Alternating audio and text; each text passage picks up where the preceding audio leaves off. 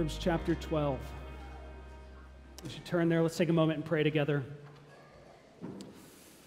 Father, would you anoint the reading and proclamation of your word this morning with the presence and power of your Spirit, that we might be transformed by your grace, and that we might join you in your healing work in one another's lives and in the lives of those far from you.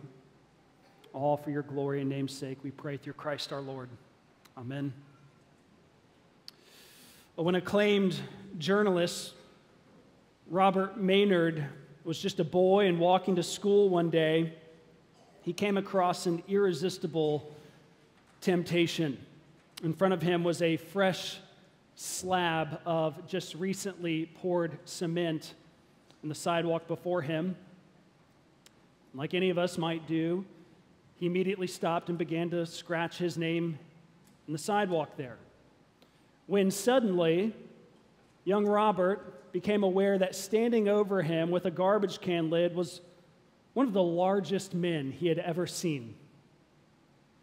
Maynard tried to run, but this tremendously large man grabbed him and shouted, "Why are you trying to ruin my work?" Maynard remembers babbling something about just wanting to put his name on the ground. Then this remarkable thing happened just then. The man released Maynard's arms. His voice softened. His eyes lost their fire. And instead, there was now a touch of tenderness in the man. "What's your name, son?" he asked. "Robert Maynard," the boy responded. The concrete finisher went on, "Well, Robert Maynard, the sidewalk is no place for your name. If you want your name on something, you go into that school, you work hard, you become a lawyer, you hang your shingle out for all the world to see." And tears started to flow from Robert's eyes. But the man wasn't finished yet. He asked Maynard, "What do you want to be when you grow up?" Maynard responded, "A writer, I think." Now, the concrete finisher's large voice burst forth in tones that could be heard all over the schoolyard. "A writer! A writer! Be a writer! Be a writer! A real writer! Have your name on books, not on the sidewalk!" After a moment, Maynard crossed the street to head into school. He paused on the other side and looked back. The man was on his knees repairing the damage that Maynard had done, but he looked up and saw the young boy watching and repeated, "Be a writer." And with those words, the life of that little boy was changed. And Kent Hughes once wrote that there's amazing power in words. You and I can change a life with a kind word. Indeed, Proverbs 18:21 will go even further and say that life and death are in the power of the tongue. The tongue, we would see, can be an assassin or a midwife. It can give life or it can take it away. And with that, it shouldn't come as much of a surprise to us this morning that our mouths, our speech, our words is a predominant subject in the book of Proverbs. In fact, if you were to go through and tally up how many times each and every subject in Proverbs is addressed, you would find our speech, our words, our mouths obtaining the most marks. Proverbs addresses our mouths more than our finances, marriages, parenting, sex, work, emotions, anything else. Jeff Robertson once said that Proverbs is an encyclopedia of wisdom for our speech. Paul Tripp claims that Proverbs is most fundamentally a treatise on talk. In light of this, I remember one pastor hearing him once say that just he invited us to envision sitting down with Jesus to be mentored and counseled by him and simply asking him, Lord, what do you want to talk about?" And the answer, according to Proverbs, would be this: let's talk about your talk. And that just makes sense when you consider how much we actually do just that. We all talk, and we all do it a lot. It's been established that the average person speaks anywhere from 10 to 20,000 words each and every day, perhaps more if you count social media, email, texting, and other similar forms of communication, which means, friends, that we have 10 to 20,000 opportunities or more every single day. 10 to 20,000 or more times a day, we are on the cusp of sinning, hurting, wounding, doing damage, dishonoring or representing God, misrepresenting God, or on the cusp of helping, honoring, encouraging, comforting, glorifying. We have 10 to 20,000 or more opportunities for these kinds of activities every single day. The question is, how are we going to use them? For that reason, we need to listen to wisdom. If you'd like to stand with me for the reading of God's holy and precious word, let's listen with reverence and rejoicing to the words of our God as he counsels us with wisdom for our words in Proverbs 12:18, which says this: "There is one whose rash words are like sword thrusts, but the tongue of the wise brings healing." This is the word of the Lord. Thanks be to God. You can be seated. Well, we're at something of a transition point in our series in Proverbs this morning. We began our first 11 Sundays in the book of Proverbs, sequentially working our way through Proverbs chapters 1 to 9. And there we saw the kind of prologue of the book of Proverbs. In it, we saw a series of poetic addresses from the king and father Solomon to his sons, where he was imploring them, encouraging them, exhorting them, admonishing them to live lives of wisdom and righteousness, and to shun lives of folly and wickedness. And in this, we've been hearing the voice of our Heavenly Father and King, haven't we? As he's been equipping us, beckoning us into lives of wisdom and discernment and attention. He's been preparing us and training us for living as his beloved children and as citizens of his eternal kingdom. And I don't know about you, but as I've been reading and studying and preaching through Proverbs over the last 11 weeks, I've been feeling something profound. I've felt cared for by God. I've felt guided and counseled. At times, I felt lovingly chastened. Last week, I was talking with Pastor Dan, and I summed it up in this way. If I had to sum it up in a single word, I would say that I have felt fathered.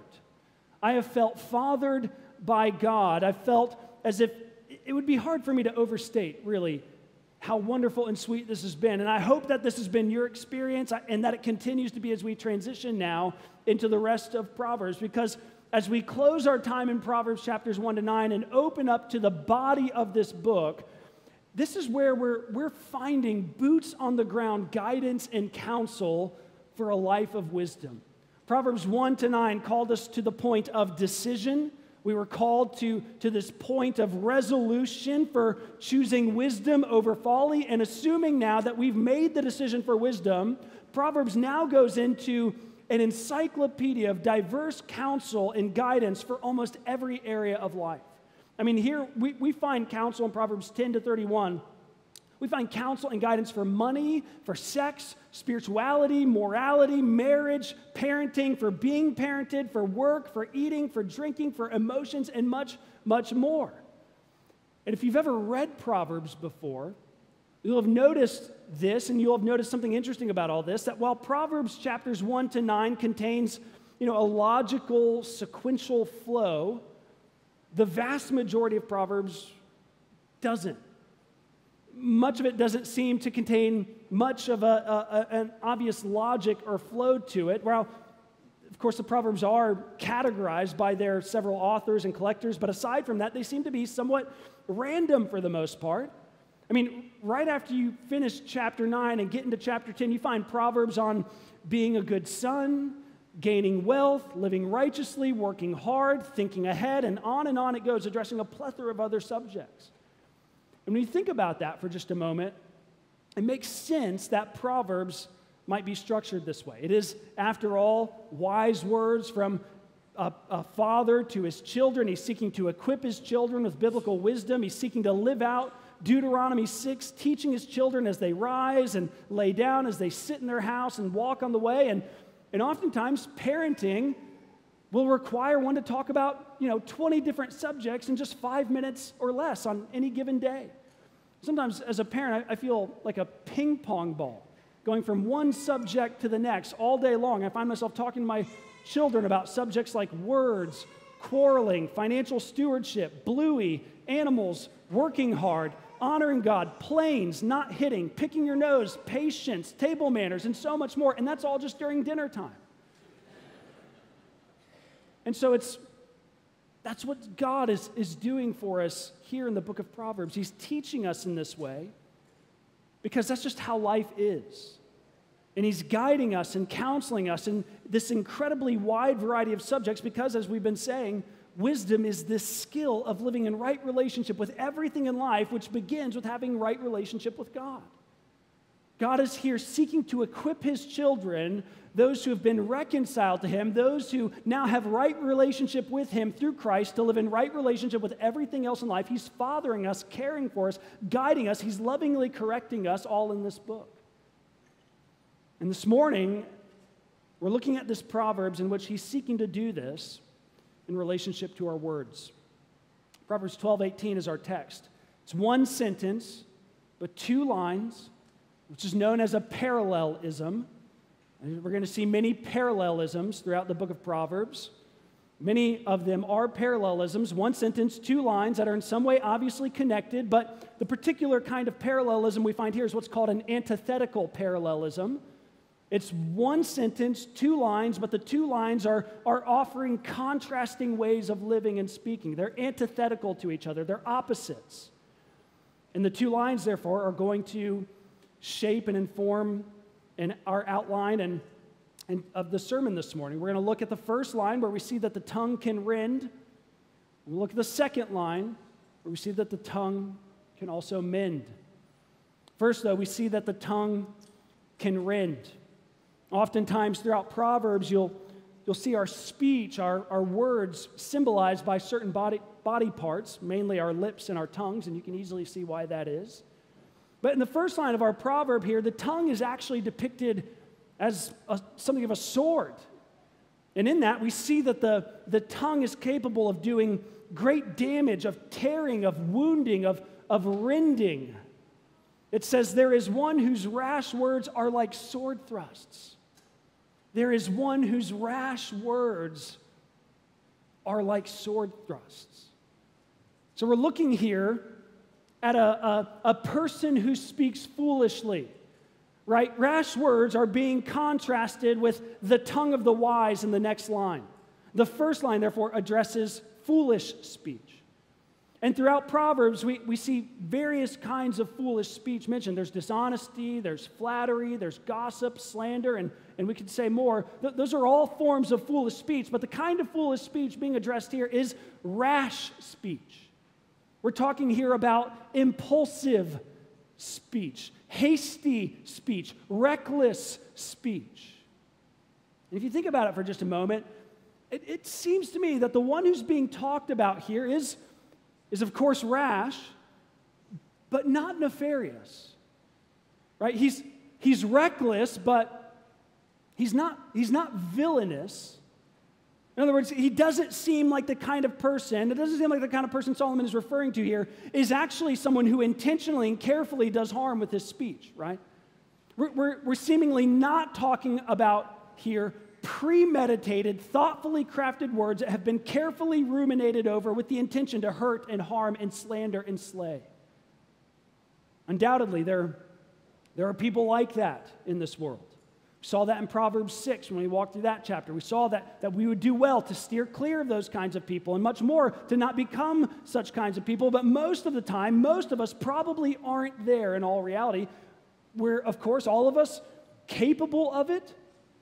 But most of us are not premeditated, predatorial dividers with our speech.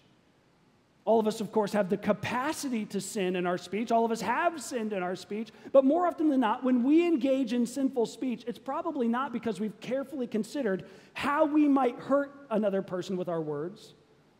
But instead, it's because we're being rash, thoughtless, careless.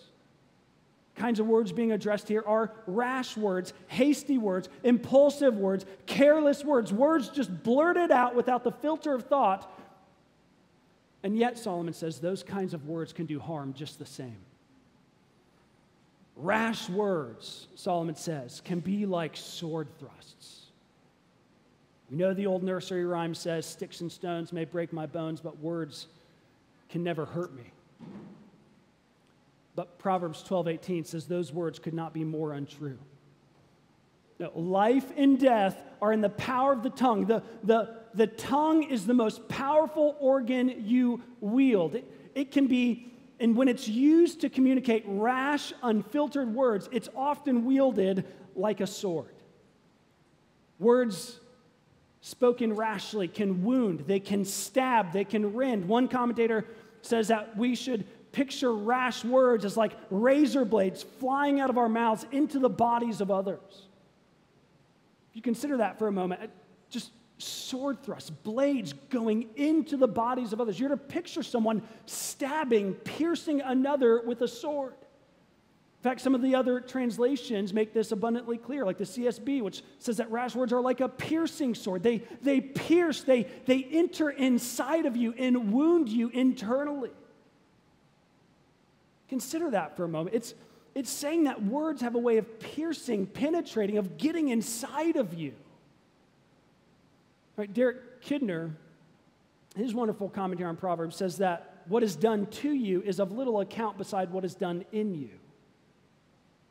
In other words, it's really often what gets into your heart, what gets into your soul, what lodges itself in your psyche that has a way of affecting you and changing you in the long run for better or worse. And what Solomon is saying here is that these rash words, these hurtful words, wounding words, spoken impulsively can have a way of doing precisely that. They can get inside of you. They can wound your heart and soul. They can affect your inner world in a way that's so damaging and destructive. They can leave scars on your soul that you carry with you for the rest of your life. And yet, how often do we all go on every day speaking without giving much thought to how much our words matter, how much weight our words carry, how much harm our words can do, how much we can affect and alter the inner reality of those we're speaking to?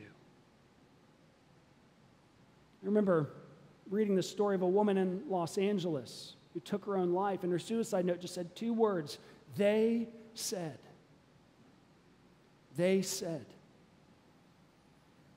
I've talked with fully grown adults who heard cutting, wounding, rending words from their parents while growing up that they carry with them like scars to this day. I've seen marriages and families crumble because of consistently rash, hurtful words spoken in heated moments. I've seen Christians and churches split because of words. Lives have been taken, wars have been started, nations have crumbled, all as a result of rash, impulsive, hasty words. Rash words can do incalculable damage. They wound, they cut, they rend, and so we need to watch out.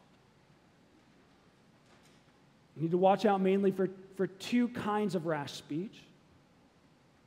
First, we need to watch out just for careless speech, which might seem obvious. It is obvious. It's easier said than done. We need to give thought to our words. And there's a plethora of proverbs that speak to this need. Proverbs 17:27 says, whoever restrains his words has knowledge, and he who has a cool spirit is a man of understanding. Proverbs 18:2, a fool takes no pleasure in understanding. He doesn't listen. He doesn't wait. He only takes pleasure in expressing his own opinion. Proverbs 21:23, whoever guards his mouth and tongue keeps his soul from troubles. Proverbs 19:11 says, a fool gives full vent to his spirit, but a wise man quietly holds it back. He restrains himself.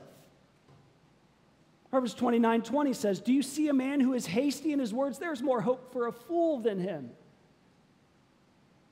Suffice it to say, we would all do well to restrain our words, to put a guard over our mouths, to value listening and understanding more than we do expressing our own opinions, to hold ourselves back from speaking at times, to be slow in speech, to filter our words with thought. We would do well to watch out for careless, rash speech proceeding from our lips.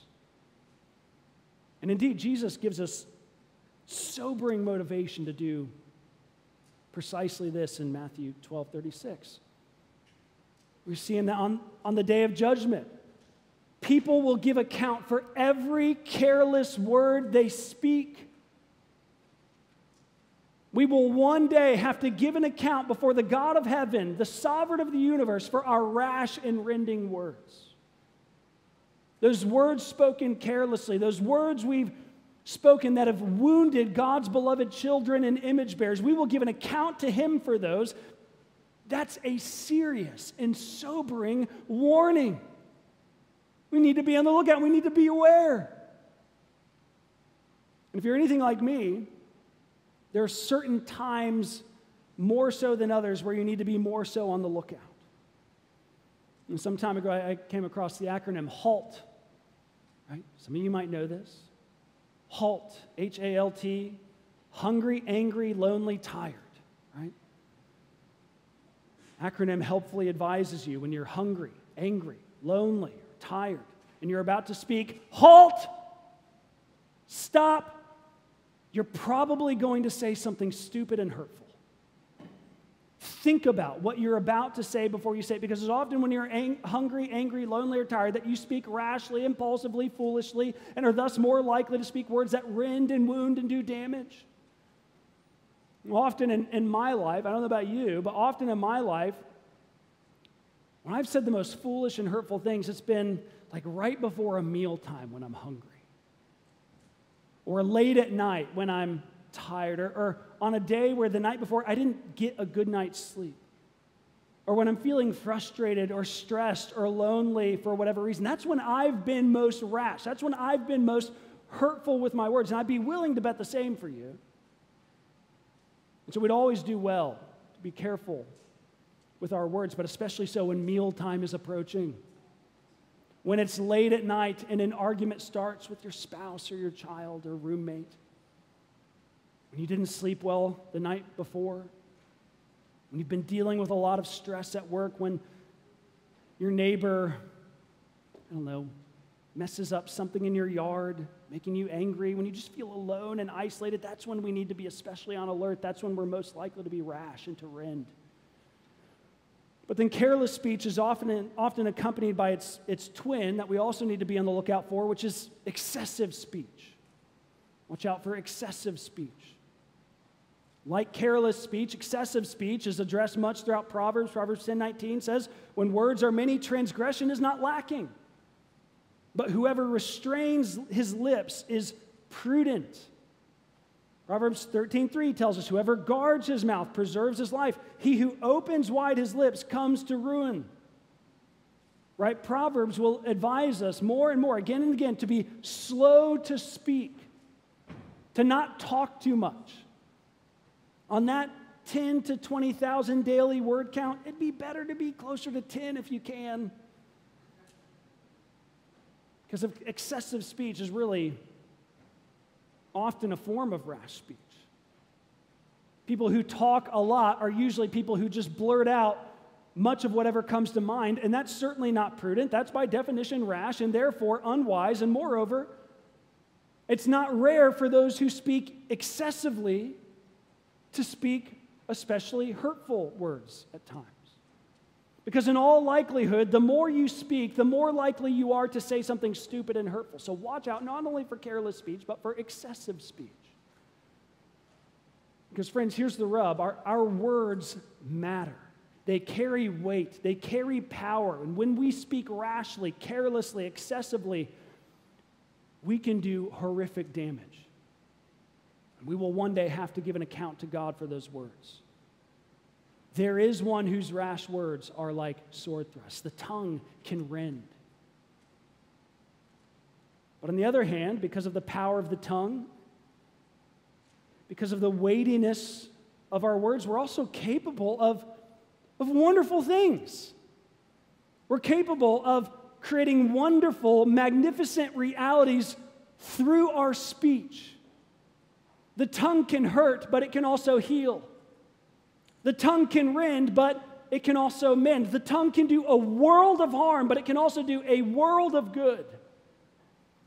The second line in our Proverbs says, "But the tongue of the wise brings healing." The tongue of the wise brings healing. The word translated as healing there is a fascinating word. It's a diverse word. It's translated elsewhere as health. Proverbs 16:24 translates this word as the gracious words are like a honeycomb, sweetness to the soul, and health to the body. Proverbs 15:4 translates the same word as gentle, saying that a gentle tongue is a tree of life. Elsewhere in the Bible, the same word is used to speak about medicinal, therapeutic remedies. In all this, it's giving a picture of restoring health and wholeness through the application of skillful care. Words are meant to create life and abundance and shalom and health in those who hear them. I mean, that's what we see words do in the beginning of the Bible, isn't it? What happens in Genesis 1? We see God speak. And what happens as a result of God's speech? Abundance, wholeness, health, life is blossomed. It's flung into existence and flourishes exceedingly. When you read Genesis 1 and 2, you're to be astonished and awestruck at the overflow and abundance of this wonderful world God has created. It's fruitful and multiplying and abounding and blessed and happy. It's good and flourishing and thriving and prospering. And what is the source of this blossoming creation? The words of God. And then he creates, among all the animals, one particular creature that is his own image, and like him, it's also able to speak. Unlike any other created thing, it's able to speak. That's us. We are able to speak like the God who created us, so that by our speaking, we're able to cultivate and contribute to the health and flourishing and thriving and wholeness of those around us, just like the God in whose image we were made. Of course, we know that we often don't do that with our speech, do we? Our words are sometimes, often false, hurtful, slanderous, gossipy, harmful, rash, careless. Our words are often like sword thrusts.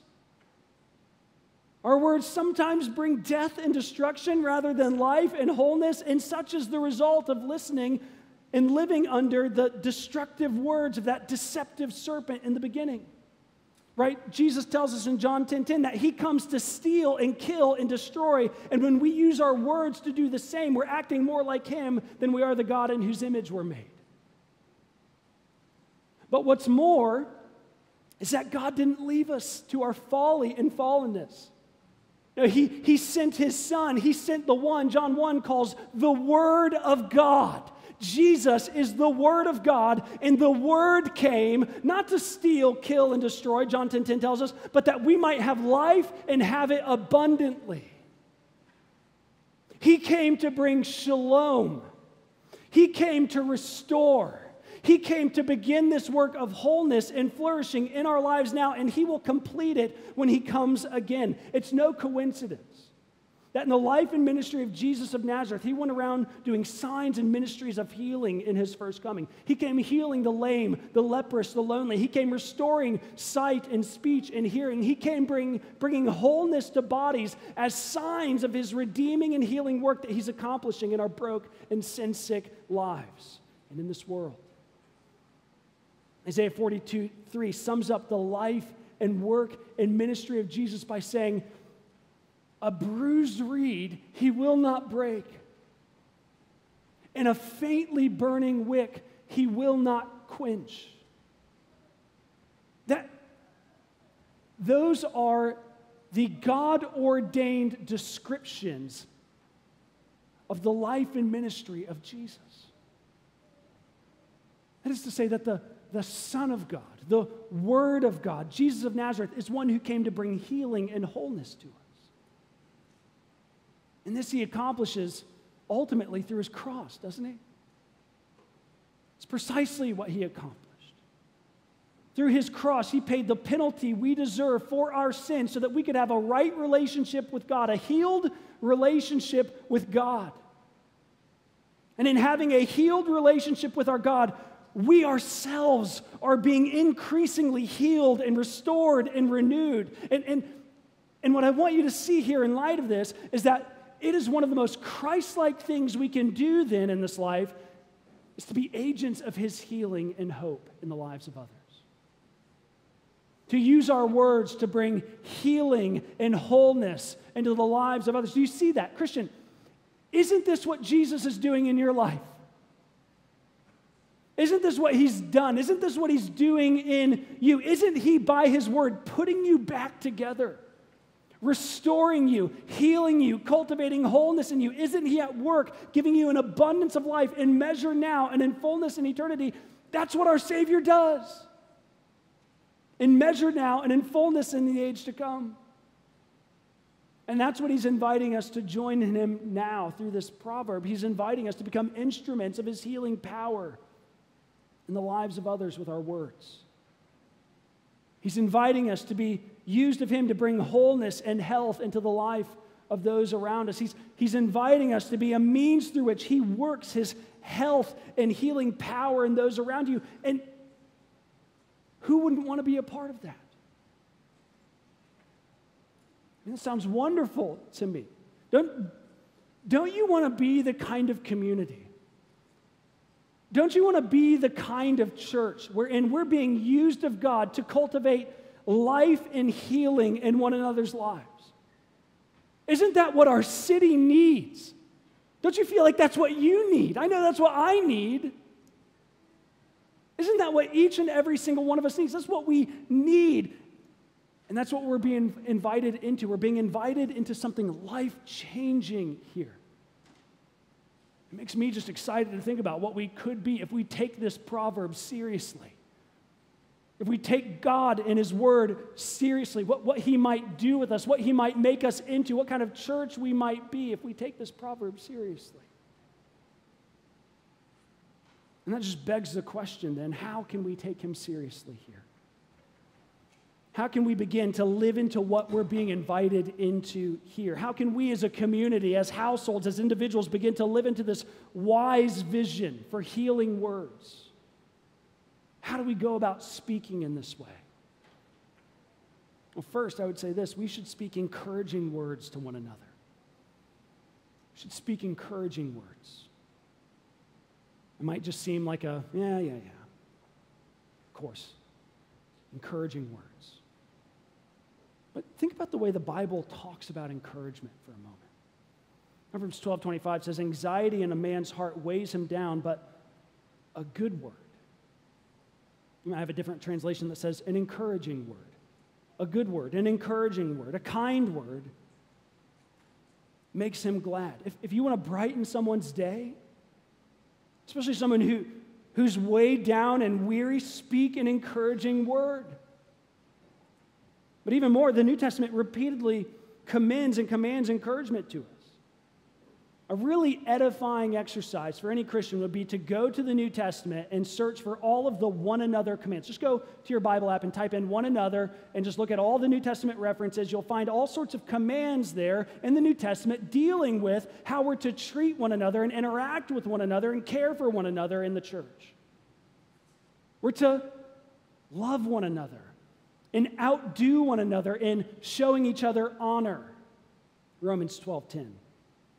We're to comfort one another, 2 Corinthians 13:11. We're to be kind to one another, tenderhearted, forgiving one another, Ephesians 4:32. And we could go on and on. There's many more. But one of the repeated one another commands in the New Testament is that we're to encourage one another. See this in 1 Thessalonians 4:18, 1 Thessalonians 5:11. We see this in Hebrews 10:25. And those are not the only places we see the importance of encouragement in the New Testament. We see examples of it multiple times throughout Acts. We see a desire for it in Romans 1:12. We see it as a central purpose of our Sunday gatherings in 1 Corinthians 4:14, 3, and 31. We see it desired and purposed and prayed for in Philippians 2:1 and Colossians 2:2 and Colossians 4:8 and multiple places elsewhere in the New Testament. Encouragement is put forth as a huge deal. All that to say, encouragement is to be a central part of our life together as a New Testament church. One scholar once said that encouragement is one of the most important ministries in the church of the New Testament. And if I could just be really frank with you for a moment. I've been learning, and the Lord has been dealing with me about this recently.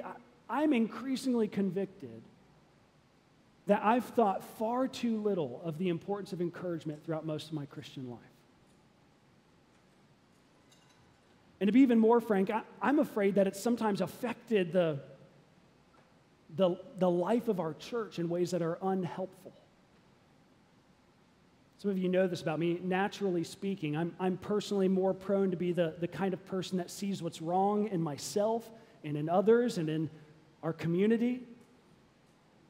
And so I'm often more prone to just criticism and fault finding. There have been many times that in the name of pursuing maybe theological correctness or biblical fidelity, that I've probably been a really exhausting person to be around. If you've experienced me that way, I'm really thankful for your patience. And I ask for your forgiveness. But I don't want to be a critical, pedantic person. I want to be an encouraging person who builds others up in the gospel. I want to be that for our church. I want that for our church as a whole. I want that for you. I want that for my family. I want that for our city.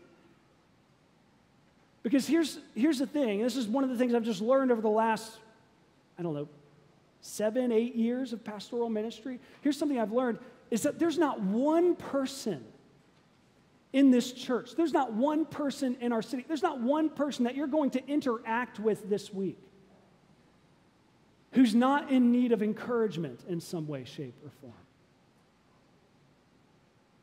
Ray Ortlund once said that I've never met anyone suffering from too much encouragement in Christ.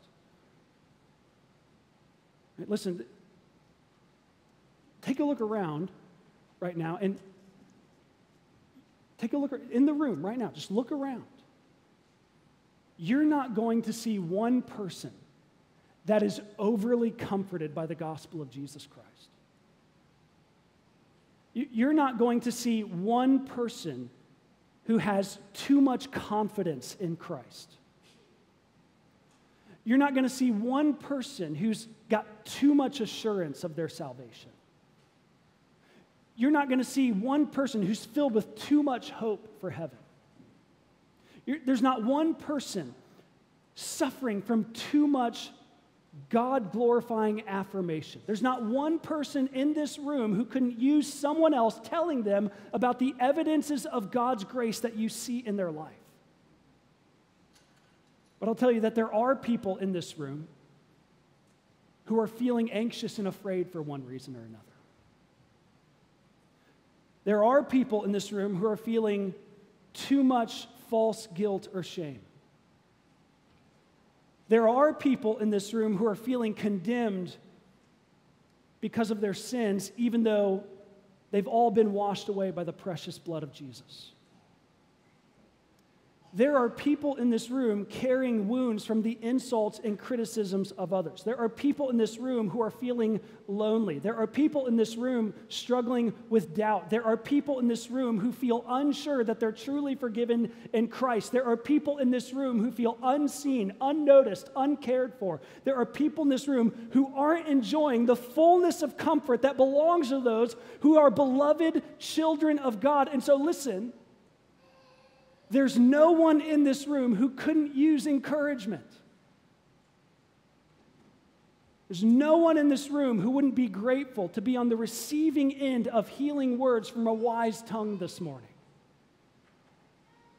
Rosaria Butterfield once said, "We never know the treacherous path that others take to arrive in the pew next to us." So let's speak encouraging words to one another. Then, we also need to speak lovingly truthful words to one another as well.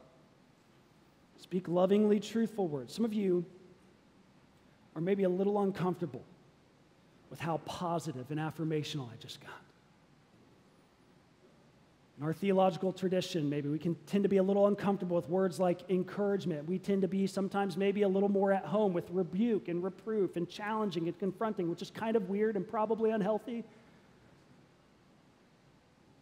Yet at the same time, we don't want to be unbalanced here, because the Scriptures as a whole, and Proverbs in particular, also speak about the necessity of reproof and rebuke at times. Proverbs will often praise those who take wise reproof to heart. And it will also commend gentle rebuke as a practice of the wise. Proverbs 28:23 tells us, "He who rebukes a man will find more favor afterward than he who flatters with the tongue." So understand, there are times where the tongue of the wise will become something like a blade. Sometimes the tongue of the wise will cut. But its result in aim is different than the sword thrusts of rash words. Sometimes the wise tongue will cut in order to heal, like the scalpel of a wise and skillful surgeon. Sometimes in the Christian life, in the church member life, there's a need to rebuke one another.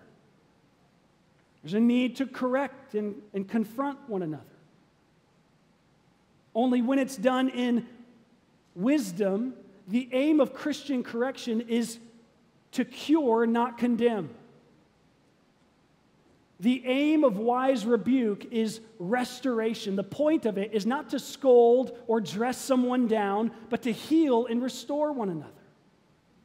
We're instructed in Galatians 6:1, where the Apostle Paul writes, "Brothers, if anyone is caught in any transgression, you who are spiritual should restore him in a spirit of gentleness." You should chide him? No. Scold him? No. Shame him? No. Restore him in a spirit of gentleness, right? There are times where the loving thing to do in the Christian life is to move towards someone in loving confrontation for their own good, so that they might be brought to repentance and restoration instead of heading down the dangerous road of folly and sin. We need to be there for one another in this way in our church. This is part of having a wise, healing tongue. But then notice the spirit of the confrontation. Galatians 6:1, Paul says, do it in a spirit of gentleness. Ephesians 4:15 communicates something similar, and it encourages speaking the truth in love as a way of helping one another grow up in maturity in Christ. And Proverbs corroborates this very thing. Proverbs 15:1 says, "A soft answer turns away wrath, but a harsh word stirs up anger." If you want to just make someone angry in your rebuke, say it harshly. Proverbs 15:4, "A gentle tongue is a tree of life," right? We're to approach rebuke and reproof and correction and confrontation with a spirit of gentleness and tenderness. We're to consider our words. We're to consider our tone. We're to consider our demeanor. We're not to go into moments of confrontation, guns blazing, ready for a fight. We're not to go in speaking brusquely and tersely. No, we speak with gentleness and grace. We season our rebuking words with encouragement and affirmation when possible. I might even, I heard someone, I can't remember who, I heard someone suggest one time, maybe sandwiching your rebuke with the bread of affirmation and encouragement. Might make it a little more palatable. Before rebuking, we might assure those we're rebuking that we love them, that we want what's best for them. And in all, we would do well to do so without chiding or scolding or shaming. We don't see those one another commands in the New Testament. I don't see scold one another in the New Testament, chide one another in the New Testament, shame one another in the New Testament. Instead, when we engage in the necessary ministry of rebuke, we do so with love and gentleness and patience. That's part of what it means to have a wise and healing tongue. And then lastly, and really the call to speak encouraging words, lovingly truthful words, all really requires us to do this first, is to savor God's words and gospel. To savor God's words and gospel, to savor the words of the Bible. to savor the Christ-centered, gospel-focused words of the Scriptures. I mean, think about this. If we want to be a healing people, we need to be those who are increasingly being healed ourselves. If we want to be an encouraging people, we first need to be an encouraged people. If we want to tell the truth in gentle and loving ways, we need to be those who are lovingly chastened ourselves. And if we want to experience the satisfaction of being increasingly healed, regularly encouraged, lovingly chastened people, we don't find a better supply for that kind of thing than in the Word of God and the gospel of Jesus Christ. We have to be a people who savor the Word of God and the gospel of Jesus Christ. We must plaster our reality with the Bible. The gospel must shape and form who we are. It needs to inform our entire reality. We have to preach the truth of the gospel to ourselves every day. We must give ourselves to meditating on the Scriptures daily. We need to treasure it up in our hearts and store it in our memories. We need to study it and pay close attention to it. Charles Spurgeon once said precisely what I'm trying to say, but much better. He said, "Oh, that you and I might get into the very heart of the Word of God and get that Word into ourselves. As I've seen the silkworm eat into the leaf and consume it, so ought we to do with the Word of the Lord, not crawl over its surface, but eat right into it till we have taken it into our inmost parts. It is idle merely to let the eye glance over the words or to recollect the poetical expressions or the historic facts. But it is blessed to eat into the very soul of the Bible until at last you come to talk in scriptural language and your very style is fashioned upon scripture models. And what is better still, your spirit is flavored with the words of the Lord." He's saying, get this word with its life-changing, heart-healing, soul-encouraging, truth-telling, gently correcting truths into your hearts.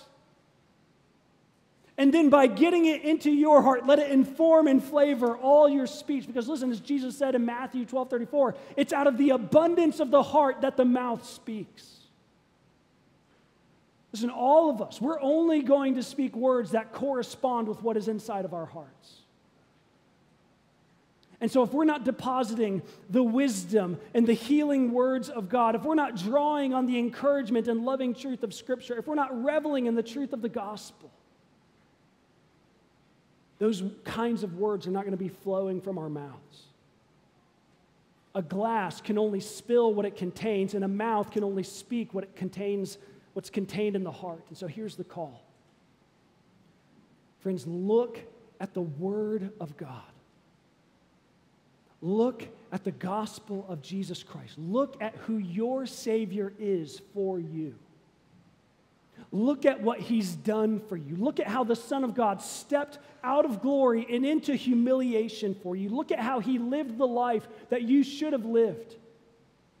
Look at how He died the death that you deserved to die, and He did so in your place, taking on the penalty and punishment for every careless word, every rash word, every false word, every hurtful word, every God-belittling, human-belittling word. Look at how He did so for your healing, for your life, for your flourishing. Look at how He rose to give you a new nature and a new identity and new patterns of speech. Look at how He brought you into the family of God, making you God's very own beloved child. Stare at those truths until your heart sings. Ruminate over that truth and be encouraged. Bask in that truth and be healed. And then get out there and join your God in His healing, life-giving work in the world by speaking biblically saturated, gospel-focused words of encouragement and truth, because the tongue is powerful. Yes, it does and has and can rend. But by God's grace, your tongue can be set free more and more to mend for His glory. Let's pray. Father, as we come to this table, seal this word upon our hearts. fill our eyes with the saving gospel of Jesus Christ. And as you fill our eyes and fill our hearts with that reality, let us be those who go out into the world speaking healing words, encouraging words, lovingly truthful words, gentle words, kind words, uplifting words, words that build up, words that bring others into saving faith to Jesus Christ, words that bring others into greater rest, deeper rest in the gospel of Jesus Christ. Lord, help us. We need your Spirit. We need your power. We can do nothing apart from you, and so we ask for your help now in Jesus' name. Amen.